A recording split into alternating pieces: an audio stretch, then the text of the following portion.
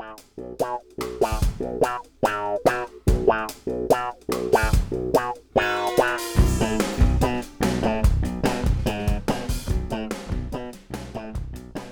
everybody, I'm Bobby Salveson. And I'm Michael Monaco, and together we are the Hazmat Guys, connecting the Hazmat community near and far with knowledge, insight, and real-world examples in an effort to make your job just a little bit easier and safer.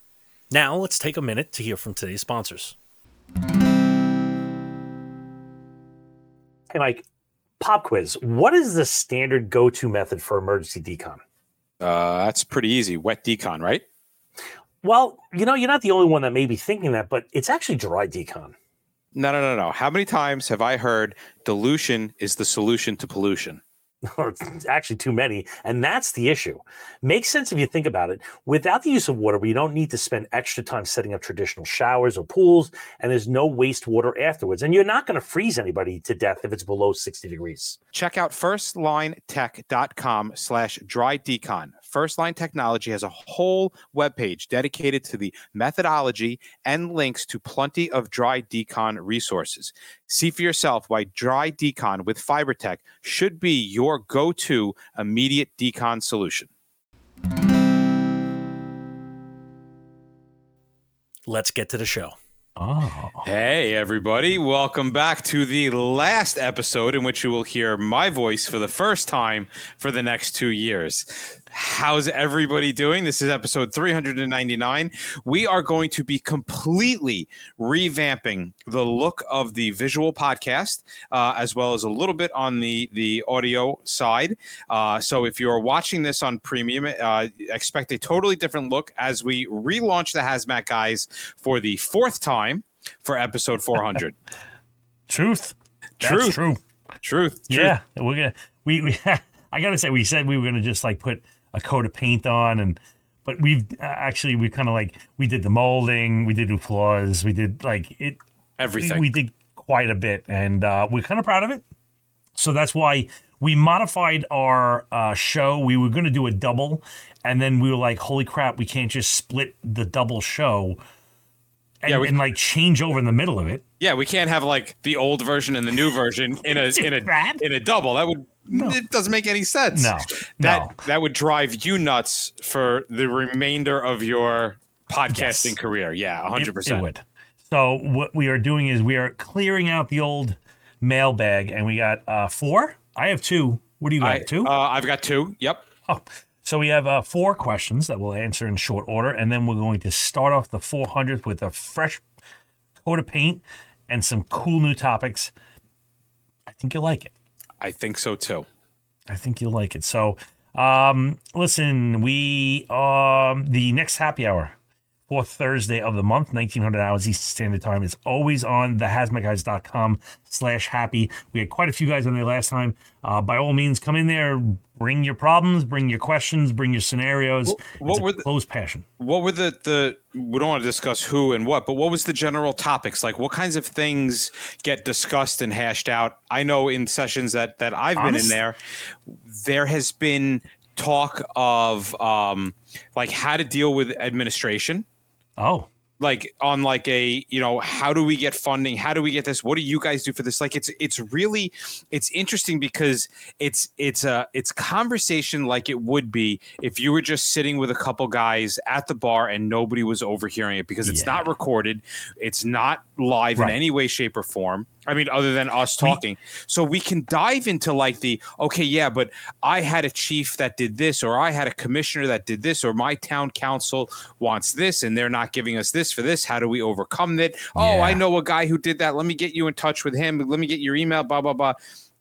Some very productive conversations that way.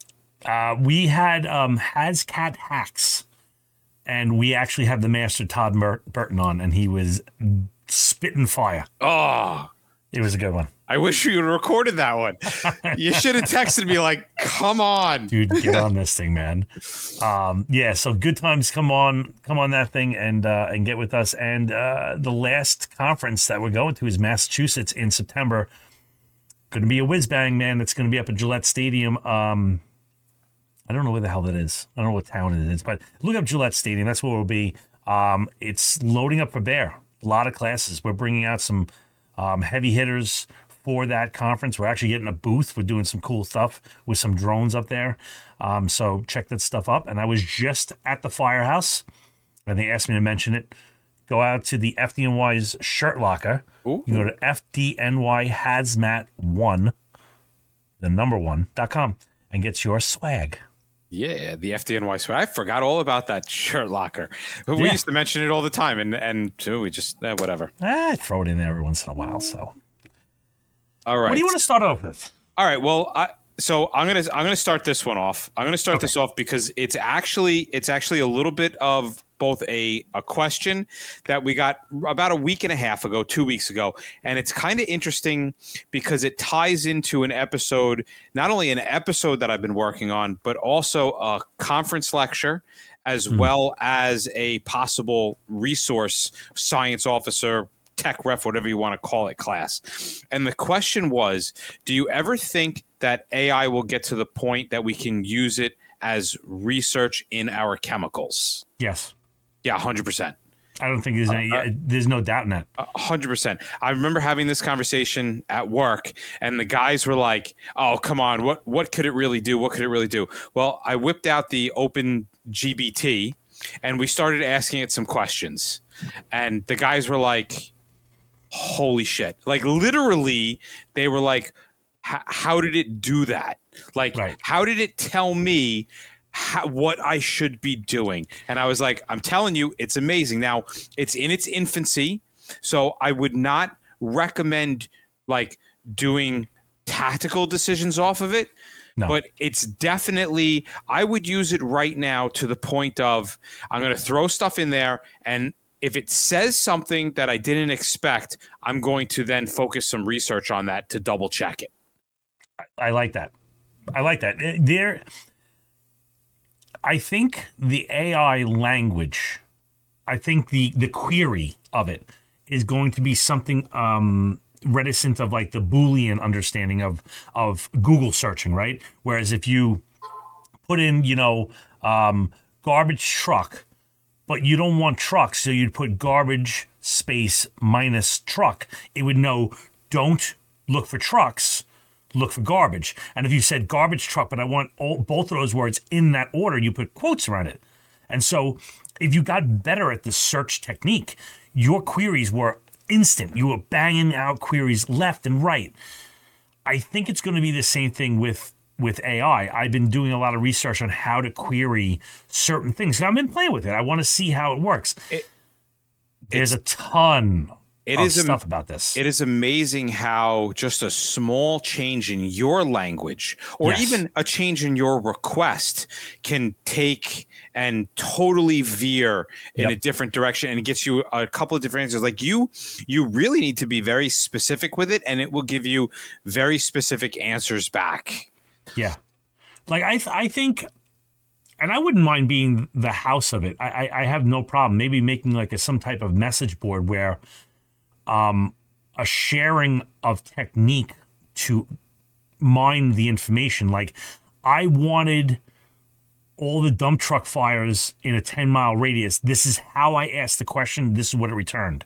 Right. And so you can be like, that is a great technique. I love that way he asked that. I'm going to put it in my little book. I'm going to put this little way he did that, because I think there's going to be a lot of stuff, and everybody just kind of shares their crap and be like, holy crap, we can actually make like a helpful thing, a doc. Right. Like, so that like it could be sitting there on a clipboard at, the tech ref, like you said, the resource or whatever. And he could be like, I got to ask for the 50 people to call when there's a spill in the, in a waterway. And if he types it the right way, it'll give him all the answers. Yeah. What are the regulations to this? Right. Like, so you're on some kind of a transportation incident, and you've got no idea. You need to check to see if something's been packaged correctly. Hey, what does the DOT say about X, Y, and Z? Right. And it spits out an answer. And even if you don't, trust it, it gives you a starting place to then go do additional searches online.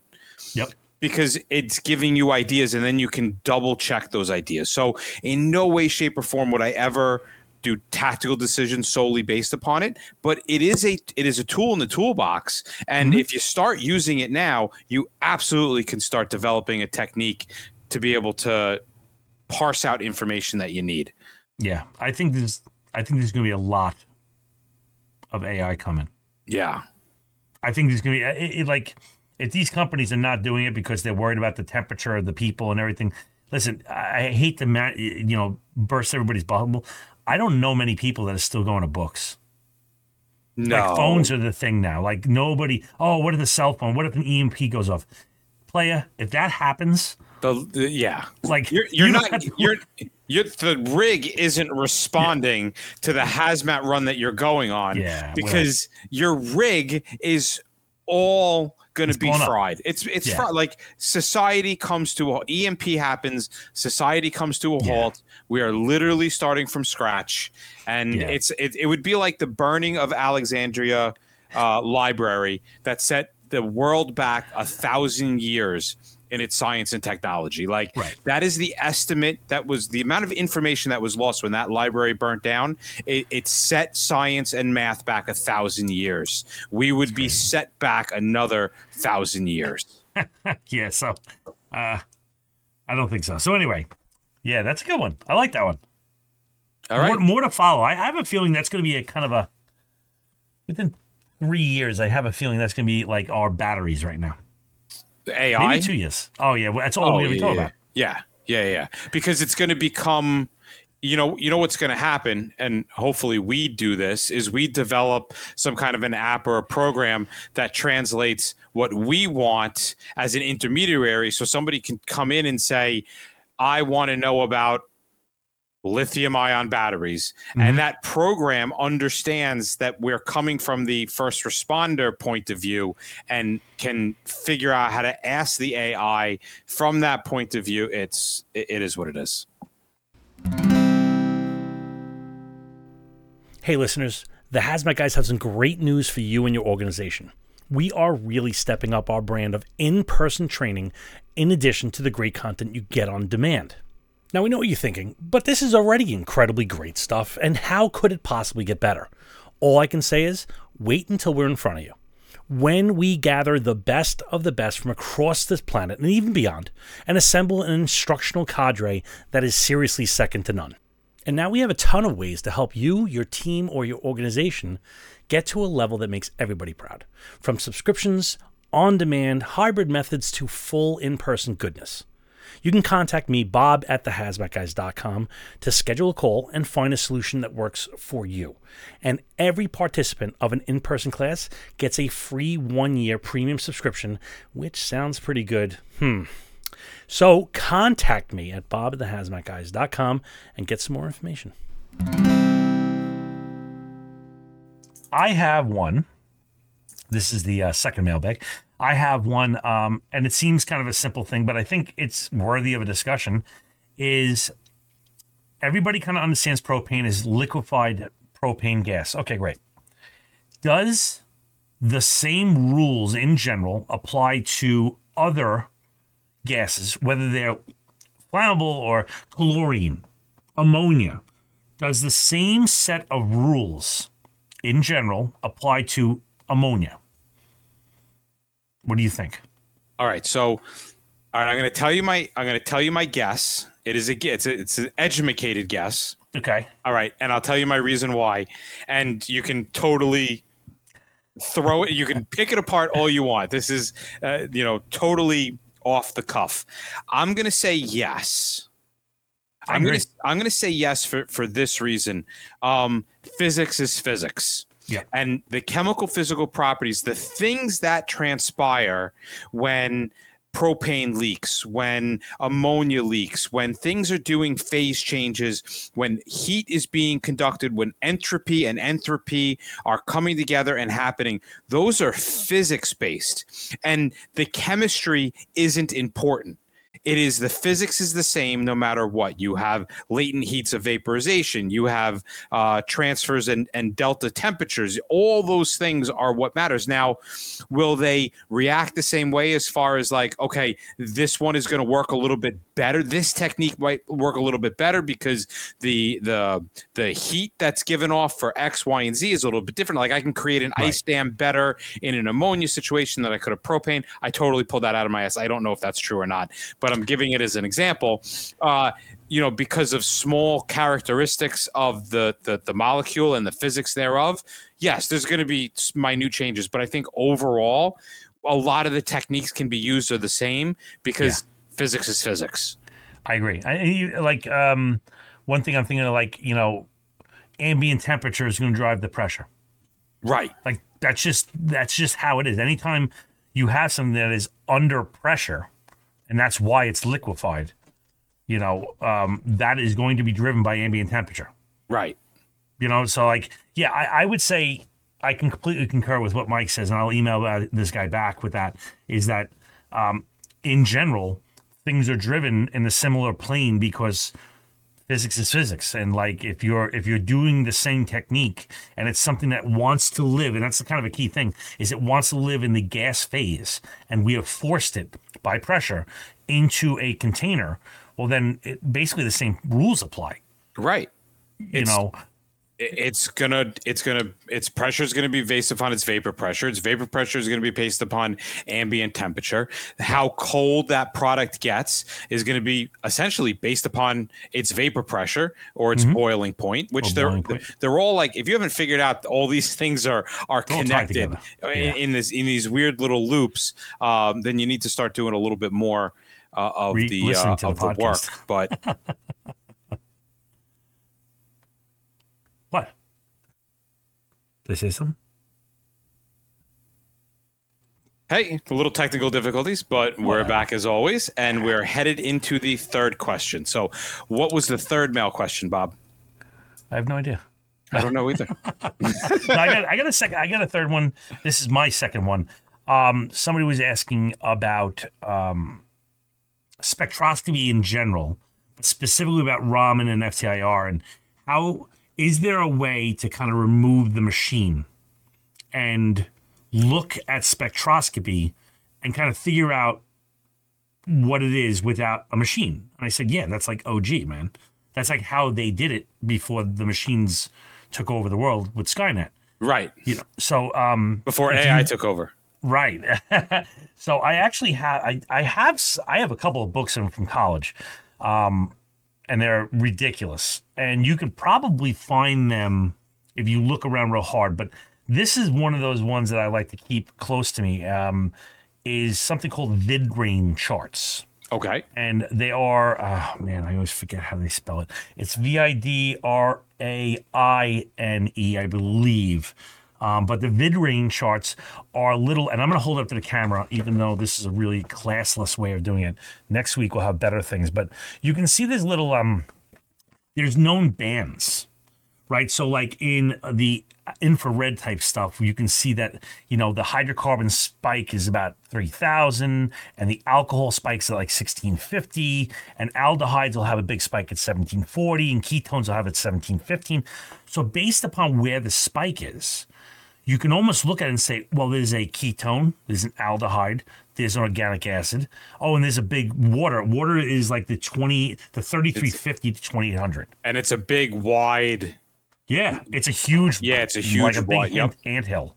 But you can basically do some crazy stuff in here, and I wouldn't mind. Well, I know what everybody say. Well, where the hell did you get it from? I got this from our good friend Toby Bevilacqua. My apologies, Toby. And Hazmat TV. He put this out in 2016, and it was a thing called Tactical Skull Sessions, a little book he made. And I don't know if he's selling it anymore.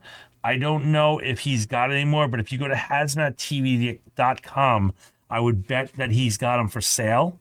And if he doesn't, ask him if he can make them for sale, because I tell you what, this book is pretty good for the down and dirty. I'm not a big fan for like condensing the nonsense because there's only so much you can condense it. Right. This book is actually pretty freaking good. It gives you.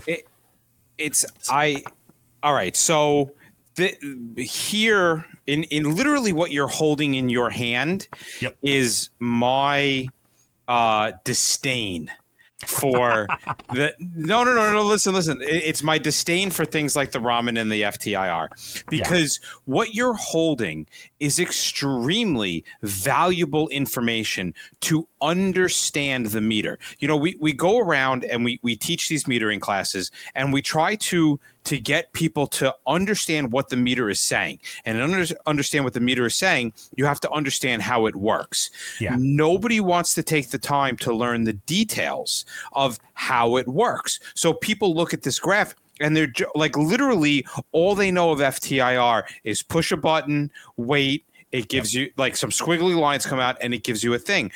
But if that's all you understand, you're not understanding. You can do 90% of what it can do. Okay, whatever. But when you start to like dive in and you're able to look at something, right? So FTIR has thousands of database points, right? Thousands of chemicals in it. Well, how many times do we get something that's dirty, contaminated, and it ends up throwing off the peaks and the values, and these machines compare different peaks and values. Okay, so in the times that the FTIR doesn't work, very similar to when we walk in with the PID and the PID doesn't work, we understand the PID enough to go, okay, if I know something is here and it's not on my PID, it therefore has an IP greater than 10.6. Right. But we're not taking these unknowns and doing the next step in diving into it. We should be looking at all of this information. Mm-hmm. We should be turning around and going, okay, FTIR doesn't know what it is, but I'm going to look and manually compare spikes. Yep. Oh, look at this. It is a hydrocarbon based. It is an allele. It has a triple bond. It has a benzene ring. Like these little bits of information can drive us extremely far in an unknown, especially when we have things that, the graph isn't right, or there may be some contamination, so the peaks are a little bit off. I think it is fundamentally important to be able to parse it through. Harumph. I agree. It's that's one of those things where I brought it up around a conference room table, and guys were like, what the hell is a mid-range chart? And I'm like, holy crap, that's something we never even gone through, because it's like, oh, they don't need to know about that stuff. It's like, that's all you do in college chemistry. Like you play with mid-range charts all the time. Like they don't even want you looking, because the majority of stuff in the lab doesn't have a database made for the field. It's like you got to go into the books and figure out, oh, this peak right here means a carbon, and oxygen, hydrogen. Like, it's like, oh, shit. And it's a planar, it's in a pyramidal, it's in a double bond, crazy. Is there a correlation in those graphs? Because you went a lot further in college with those charts than I did. Is there a correlation in those graphs between the abundancy of that bond? So like if you've got a hydrocarbon that has a whole bunch of CH bonds, is there going to be a different peak than a hydrocarbon that has less CH bonds? Deep one. Yeah, because, well, it doesn't just come down to the bond type. It also comes down to the geometry and the angles. Okay. So the difference between a CH bond at like 109.5 degrees and a CH bond at 180 degrees, there's a measurable difference in it. And so instead of seeing it pop off at 100, it'll come off at 103.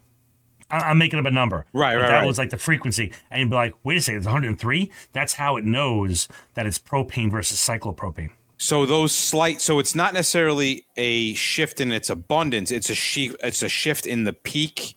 It's frequency of the peak. It's the peak itself is determined by geometry and type.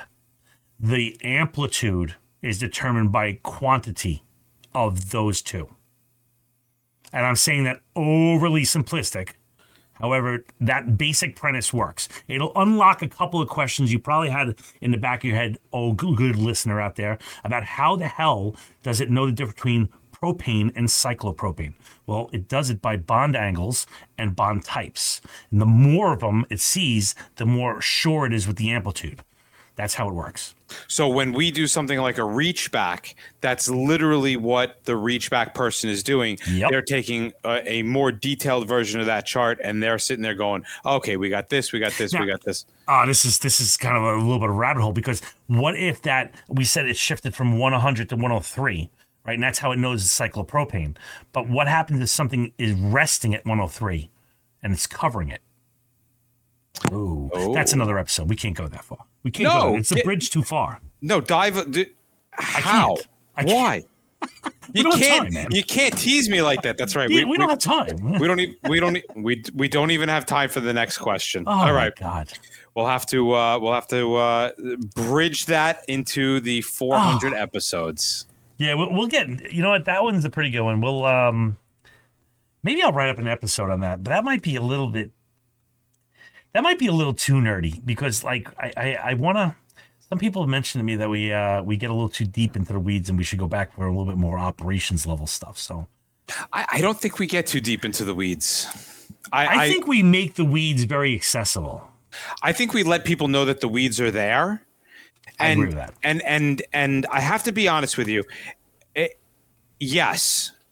For 90% of the work that gets done out there, sometimes we go beyond the box. But if you don't understand the next level depth when you have that run, that things aren't making sense, that's when you're going to really want that extra 10% of information. I like that. Well, we're going to forego the premium for all you snooty people out there. To get ready, I have to finish building these tables and chairs. The lighting has to be done. I have to miter and scarf join all these boxes. It is going to be an all-night affair. I have my trusty crew right behind the brick wall behind me, and we are ready to rock. So they just need me to wrap this thing up so we can get this thing going and paint. If I'm not mistaken, isn't our 400th episode going to be free for everybody to see? Yes, it is a completely free video. It will be not only on our platform, but I think we might even sprinkle it on YouTube. Ooh, yeah, releasing it to the hounds. Yes, just free reign and let them rip it up. Oh. All right, sounds good. See you next week. All right, guys. Well, that wraps up another episode of the Hazmat Guys. You can find us at Facebook, Twitter, and our YouTube channel. And don't be afraid to use that like or follow button. Or you can sign up for even more content from us at thehazmatguys.com. Here, you can subscribe so that we can connect you to even more great stuff. Your support is going to help us improve and build this awesome community even more. Yeah, and if you want to get to the next level, you won't want to miss our premium content.